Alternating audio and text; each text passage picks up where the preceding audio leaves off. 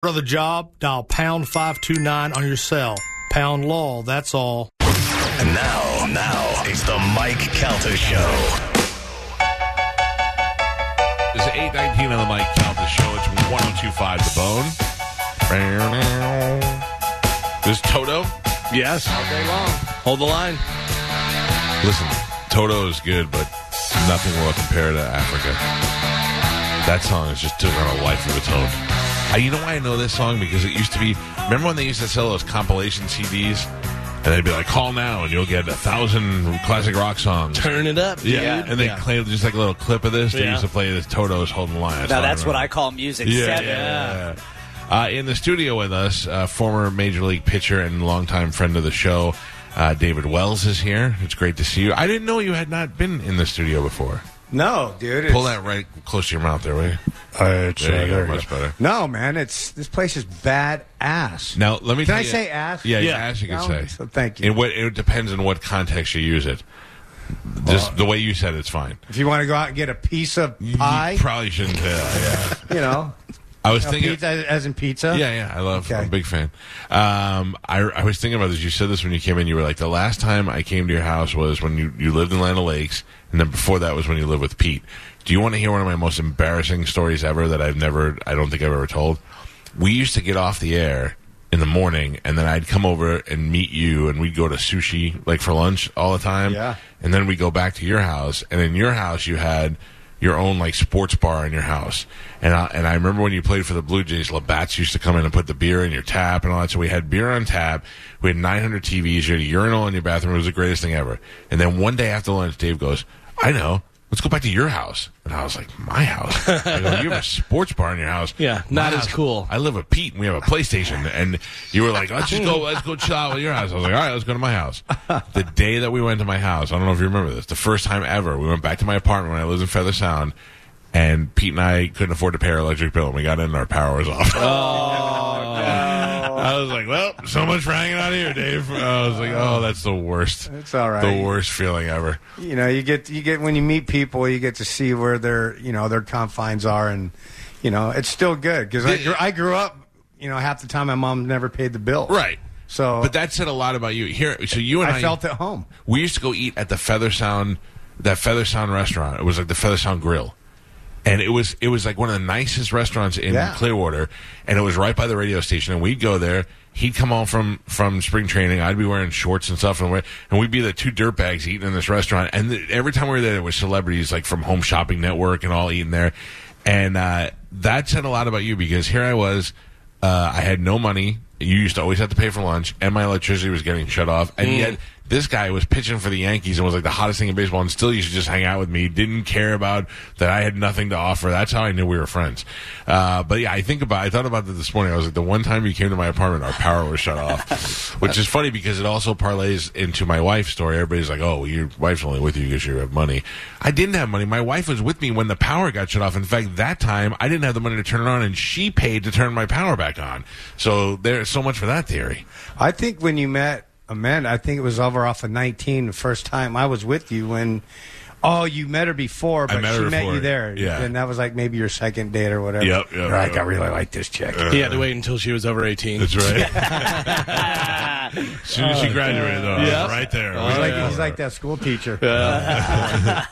Now, are you living here? Do you still have a place in San Diego? No, nothing. So you're 100% here. I now. got the hell out of that state. Awesome. Yeah, you could. That's smart. I was just there for 10 days, and it's you go there and you're like, why did I leave? Because San Diego's so beautiful. nice, but all the mandates, all the BS, it's a rough spot. It's a rough place to live. I don't care what you are, if you're Republican, Democrat, conservative. It's just, to me, they're a little bit step too far on the left over there. They talk crazy. Yeah. It's like, I watched video of these guys robbing the liquor store. Did you see that? They went in the middle of the day and they just crashed the thing and they started piling his and nobody could do anything about it. They just stood there and watched them do it. And even a security guard was like, "All right, get their license plate." I was like losing my mind. I go, if this was my store, I'd be beating the hell out of everybody. But now you can't even punish the bad people anymore. Well, I don't know about that. I'm shooting. Yeah, here you can. Sure. Here. Oh, I'm shooting. Here, entirely different situation. I advise everybody to go get their CCW, carry a gun, and a lot of the stuff will stop in a heartbeat. Yeah. Well, that's what we always say. I'm like, you know where that doesn't happen? Florida. No. Because, you'll find a bunch of people that are defending it. Anyway, David Wells is here with us. And this is great because Dave's here to talk about his charity golf thing that you can't plan because it's already sold out. That's what happens. But there are other things you can be involved in. And a guy like me, I live on a golf course. I have a golf cart. Absolutely 100% hate golf. I don't want to play it. I've played it before. I don't like it. I don't feel challenged by it. I don't feel like I need to do it. I just don't like it at all. But I do like to hang out and drive the carts and drink. That's a fun time. So that's a great time. But there are other things that you can do in this tournament. There's going to be a concert and other stuff you can do, all to raise money, and you can be a part of. The concert part I'm in for. That I like. No, that's great because Jason Sheff, formerly with Chicago, he when he left the band, him and Jay DeMarcus, who was a bass player for Rascal Flatts, they formed a band, and they got Steve Ferroni, they got Tom Yankton. Chris, I keep forgetting Chris's last name. Rodriguez. Yes. And they formed a band, and it was great because Dean Casanova was the original. Right. And then he went back to Journey. Oh, he did? Yeah, so they got Steve Ferroni, who was Average White Band. Right. And then, nice. And then Tom Petty's drummer. Yeah. So it turns out he's such a great dude. He's, Jason, because one of his buddies was a huge Yankee fan, Steve's, and so he asked Jason, he goes, "Hey, you think Dave will sign a ball?" And Jason says something to him, he goes, "What?" Because he's got his accent. I don't know if he's like English or whatever. He goes, "What? Because I'm black?" And I go, "That's exactly why I'm not signing. You're black and all that." And it was just a great setting. And Steve, so I signed some stuff for him, and we talked about, but we always bring that up. And he's like, "You're throwing the race card at me, aren't you?" I go, "Yes, I am." This is a great idea for a band because I don't know what happened with Jason Sheff in Chicago. But he was the new guy in Chicago, and then he was in it forever, and he had all these hit songs with them. 33 years, yeah. And then all of a sudden he's out of the band, and you have a guy that has all that talent, and he plays instruments and all that, so he gets together with other guys, and they create a band. But now you have them doing songs from Chicago, you have them doing songs from Rascal Flatts, you have them doing songs from Journey, and now they have their own music. The band's called Generation Radio, and they are playing the night before the golf, or the night Friday night before, night, Friday the 7th, night. yeah. And you can go, and there's dinner, and you can get tickets there. Now it's for charity. What charity is it for now? It's for I started out with Navy SEALs and military for traumatic brain injuries. So we raised money, and a buddy of mine, Nick Norris, who was the first guy that I got the treatments for, and I got him the treatments. I go up to Michigan, up to the ranch. I'm hunting, so I go out for the afternoon hunt. I'm sitting up in my tree stand, and my phone rings, and I had a few deer coming out, and the wind's blowing pretty hard, so I said, I'm going to answer it, and it was Nick, and I go, "Nick, what's up?" He goes, "Hey, Dave, how you doing?" I go, "Good, I'm up in my tree stand," and he goes, "Man, I just want to thank you. I go, "For what?" He goes, "For saving my life," and I'm like, "What are you talking about?" He goes, "I just finished the treatments." Oh, that's great. And he goes, "About 7 weeks ago, I was contemplating taking my life." And man, here I am, a grown-ass man up in a tree crying my eyes out. And so it was great. So we got a lot of guys through the program doing that, and but it works. And these are non-surgical, there's no meds you take. It's like basically sitting in this dentist chair, and they've got these two big magnets, and they just go around their brain, and it's just... And it works. And it brings it back. And I was just like, yeah. But now they're doing other methods. They're doing like the microdosing, which is really huge, doing that, and the psychotherapy and getting all that. So a lot of these guys that aren't hardcore out there that need those types of, all that work on them, it's pretty amazing. Then you can have your wife or your girlfriend, whoever there with you as well. I think that I think part of your giving back is because, like you said, the way you're brought up. When you're brought up poor, or where you're brought up where you're just not the same way as you are now, you have a responsibility when you're in a good spot to be like, all right, I'm here now. Now I need to help other people. And I don't know about you, but I could never be in the military. Like, if I had to go fight, I could probably fight, but I don't want to do all the running and all that other stuff. It's really, like, I'm kind of glad that people, like, my level of fame is good that nobody's ever going to ask me to go entertain the troops. You know what I mean? Like, they're not going to be like, because if they did, I would go. But I don't really have anything to offer them, so I feel like I'm safe over here. You know what I mean? I got offered a few times to go over there, and Nina's like, "You're not going over there." It's scary. I'm like, "Oh yeah, I am. I'm going to be the most well protected guy, over in Iraq or Afghanistan. I'm going to be the most protected guy." Yeah, I think it'd be cool just to go hang out with all. Because shoot, I played on 9 teams, so there's a lot of guys that are baseball fans that their teams. Yeah. Oh, my thing. Yeah, and they just want a little bit of home. You know what I mean? So, exactly. But my thing is, did you really play on 9 teams? Or is that just an exaggeration? And 3 of them twice. Really? All right, let me try and name them. The Yankees, the Blue Jays, the Reds, don't tell me, the Padres, oh man, I'm only at 4 out of the 9. I know. I could just start wailing on names too. Oh, the White Sox. Right. The Red Sox. Yep. 6. Ooh, God, I think that might be it. Bad News Bears. No. Wait. So you won World Series with the Yankees, the Reds, and the Blue Jays? Reds were 1. And the Blue Jays? No, Toronto and New York. Right. So what was that? So what am I living on? I think you're at 7. Yeah. Because you said the Reds. I said the Reds. And that's in there, so 7. So what did I miss? Baltimore. When was that? 96. Oh, that was before I knew you. And then that was the Jeffrey Mayer catch, that little punk-ass kid. Leaning over the fence there, right field. Actually, I just saw he put his glove up for auction. Oh, really? Yeah, so that he caught the ball with. And then the Dodgers, my last team. Oh, the Dodgers, yeah. Boy, that's a good run. And then I played with New York, Toronto, and San Diego. Twice. Yeah. Oh, I remember. But that's amazing. Is that enough? Yeah. Yeah, I didn't know. Because 9 seems like a lot of teams. I thought you were just saying I played like 9 different teams, like exaggerating, but you actually played for 9 different teams. That's crazy. That's a long career, though. And I think Kenny Lofton played on 9 teams as well. So him and I are like, we were battling to see how many teams we could play for. And we were good players. I mean, Kenny Lofton was no slouch. He was a stud. But, he was like me. He spoke his mind. Yeah. And I think a lot of times they don't like that. So. Oh, yeah. Well, okay, so besides New York and San Diego, what was your favorite team to play for? Detroit. Sparky Anderson. Oh, that's why. Greatest manager ever.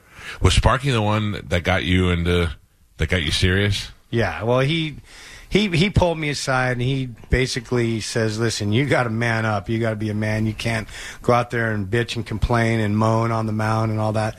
Because stories were that if you're on the mound looking in the dugout when you're getting your butt handed to you, he's going to come out and get you, and the next day you might be in AA. Wow.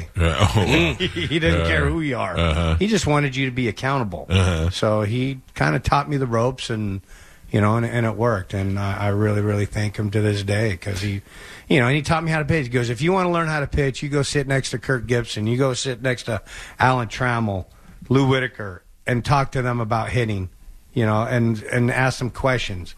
And I did. And then every team that I went to, I would ask guys on the team, if I'm pitching you right now, what are you looking for? Right. That's how you learn how to pitch. Now today they hand you a little card, you put it in your and that's how you do it. It's all scripted or whatever. That's why it's hard for me to watch baseball. I got to tell you, what a big Yankee fan I was. And you're not anymore? I don't really watch baseball anymore. Like, even now with the Yankees in the run and Aaron Judge and all that, I just can't get into it. It's just too... I mean, think about it. Wow, you were the biggest Yankee whore of all time. I know. I know. I mean, but when you... Think about when you were playing, okay? I had you, I had Jeter, I had Tino, I had Paul O'Neill, I had Chuck Knobloch, I had all these... I had, what's his name? Giambi. I had all these great players for so many years on the team.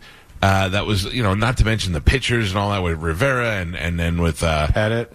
Pettit and even the Clemens years. Like I had all these great years to watch, and then all of a sudden it just became a bunch of kids that I couldn't get behind. Like it's not bad. It's just me. I changed. You know what I mean? I just got. I think when Jeter retired from baseball, I was kind of like.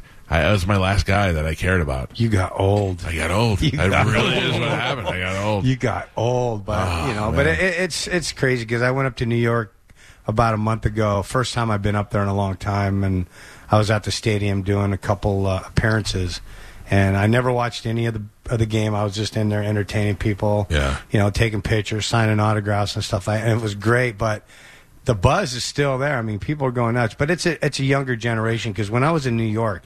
I'm like, there was barely any old people left. They were all young, and it's like, wow. But I never went out because it's eerie it's up hard there. It's really eerie.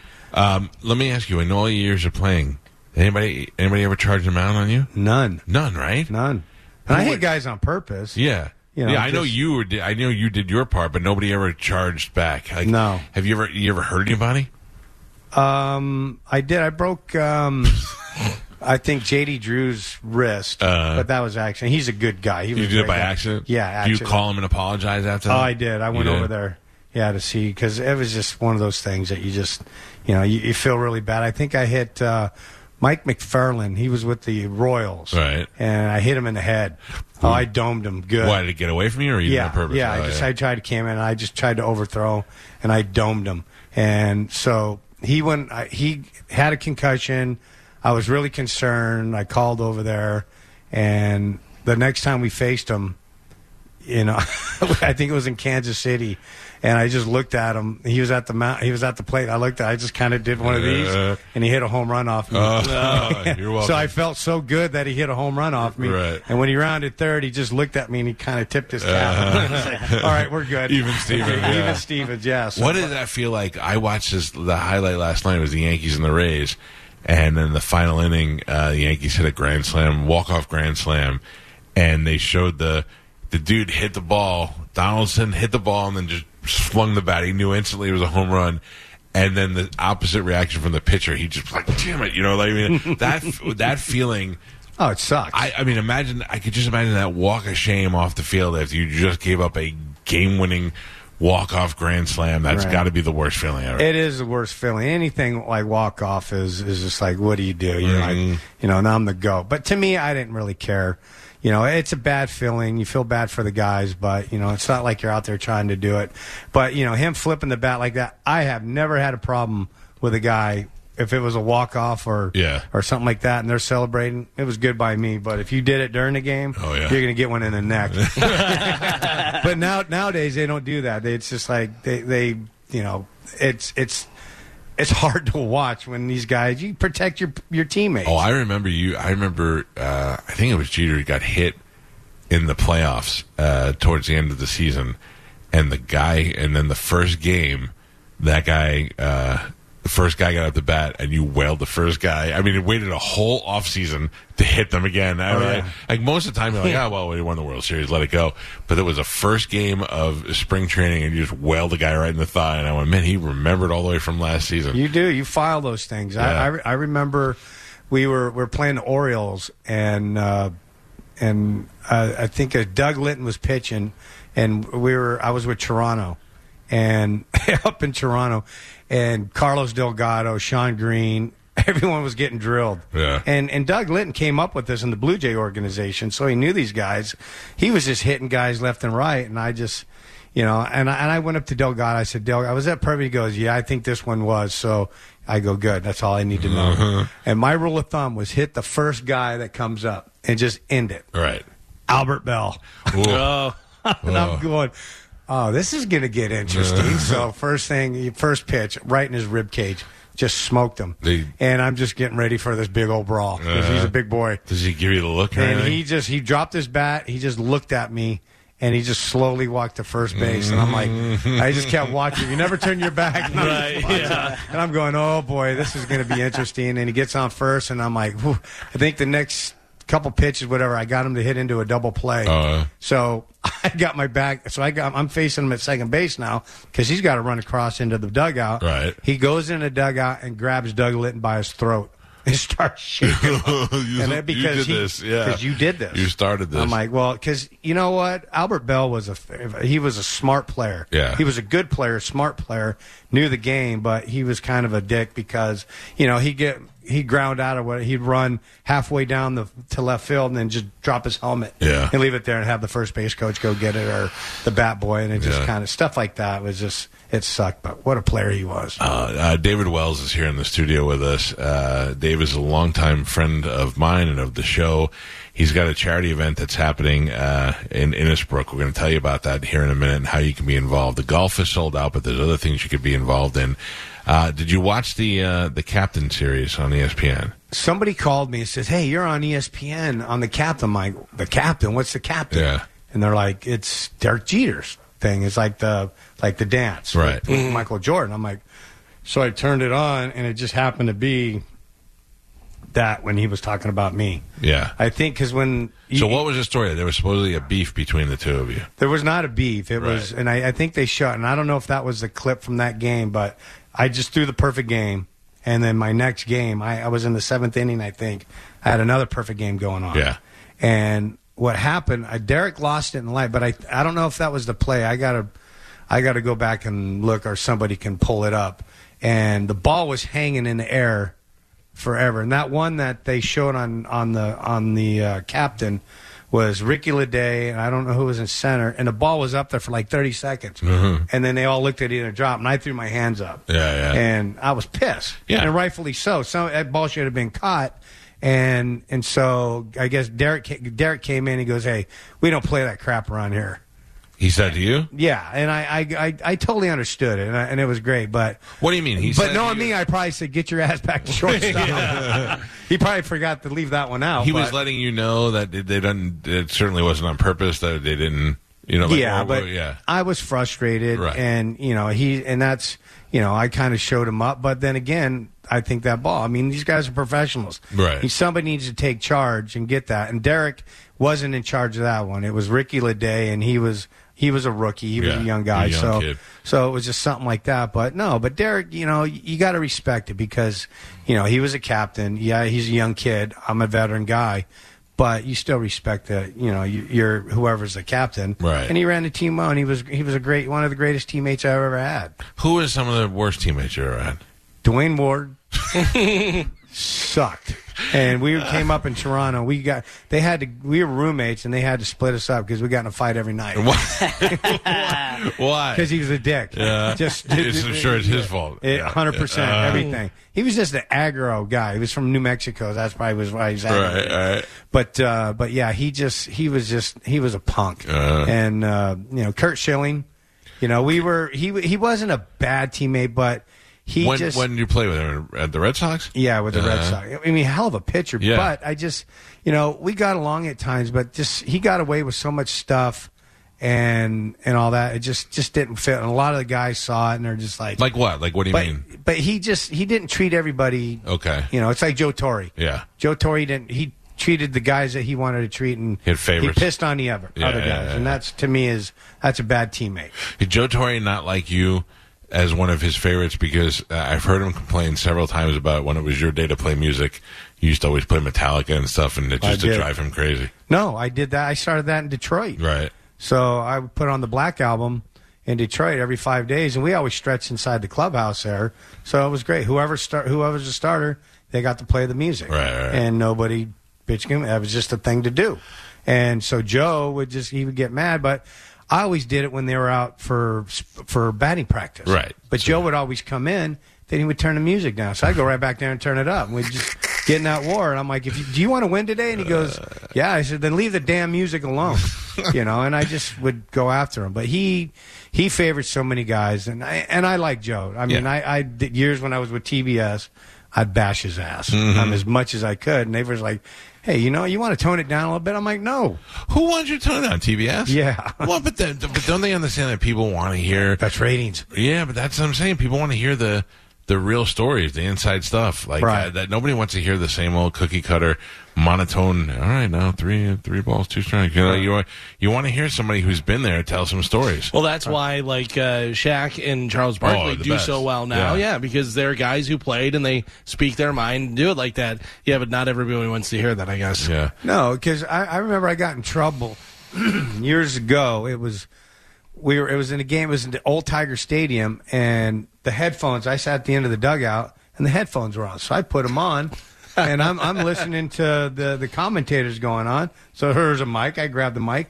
I started doing interviews, and this was back in early '90s, right. And then I remember late going forward, and I think 2002 or whatever, we're at Comerica, and Gibby was up in the booth. And I put the headphones on. I started talking, and I got in a lot of trouble for that. Sure, yeah. You know, they're like, "Hey, what are you doing? You can't talk." And now they're doing. So I guess I started that. Started the trend. The trend of that, because now it's a common thing. That's so funny. Everywhere. But back when I did it, it was just like anything David Wells does. Right. You can't do it. But Cowhead, yeah. you know, you can go do it. It's like you're cool to do it. And I'm like, kiss my butt, shallow son of guns. Listen. You want good stories. You want to hear about things. Dave wrote a book called Perfect I'm Not. That was such a good. You signed a book to me. That is my favorite thing. Is he wrote the book and then got fined $100,000 writing the book. 160. So you signed my book. You were like, to Cowhead, enjoy your $100,000 book. You want to hear some good stories? There's some great stuff in there, including the night before the perfect game and all that stuff, and all the rumors, the Babe Ruth hat, and all these things. That I'll tell you. I don't know if you know this, but we've been friends a long time, and this is how it went down. I was in Miami preparing to move back here to Tampa, and you had just been traded to the Yankees, and the girl, I think it was Jeannie Most from CNN, was doing a report on you being an old school baseball player, loving the Yankees your whole life, and now playing for New York. And I'm listening to it in the background as I'm listening, and I giggled a couple of times at some things you said or whatever, and they're like, Wells, who has long time suffered from the gout, from sometimes caused by excessive drinking of beer and carrying on or whatever.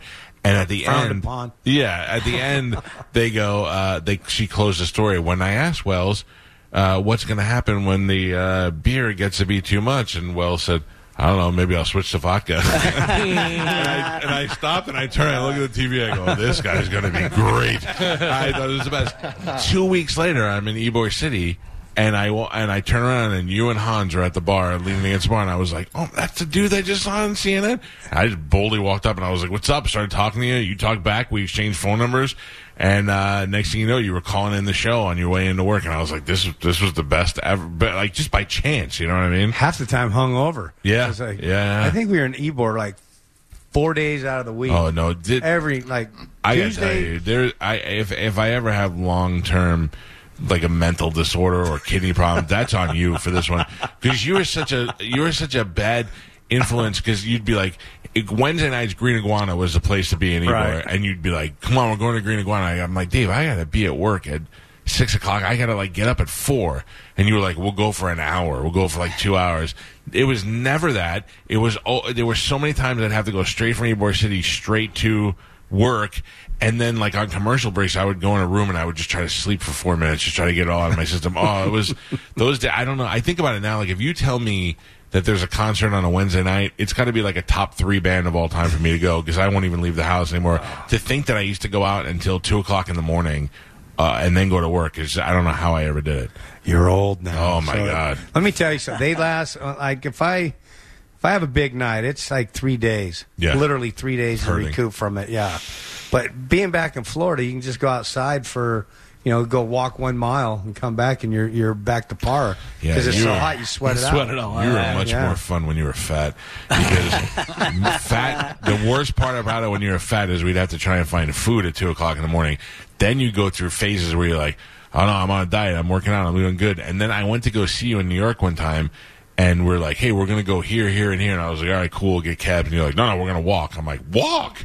I mean, we would walk like 4 miles. Then we'd be cutting through department stores on. I was like, I don't like Skinny David. This is an entirely different situation, man. It would be 30 degrees and I'd be sweating in the city. Listen, playing for the tie. Oh, we got a lot of stuff to talk about. If you want to be involved in this charity event, I'm going to tell you how. I'm going to tell you who it benefits. I'm going to tell you who the sponsors are and what you can do. I'm going to be out there, and some real celebrities are going to be out there. So let's take a quick break. We'll come back with Dave. We'll talk about this. You've worked hard for what you have. Your money, your assets, your 401k, and home. Isn't it all worth protecting? Nearly 1 in 4 consumers have been a victim of identity theft. LifeLock Ultimate Plus helps protect your finances with up to $3 million in reimbursement. LifeLock alerts you to identity threats you might miss. And if your identity is stolen, your dedicated U.S.-based restoration specialist will work to fix it. Let LifeLock help protect what you've worked so hard for. Save 25% off your first year on LifeLock Ultimate Plus at LifeLock.com/aware. Terms apply.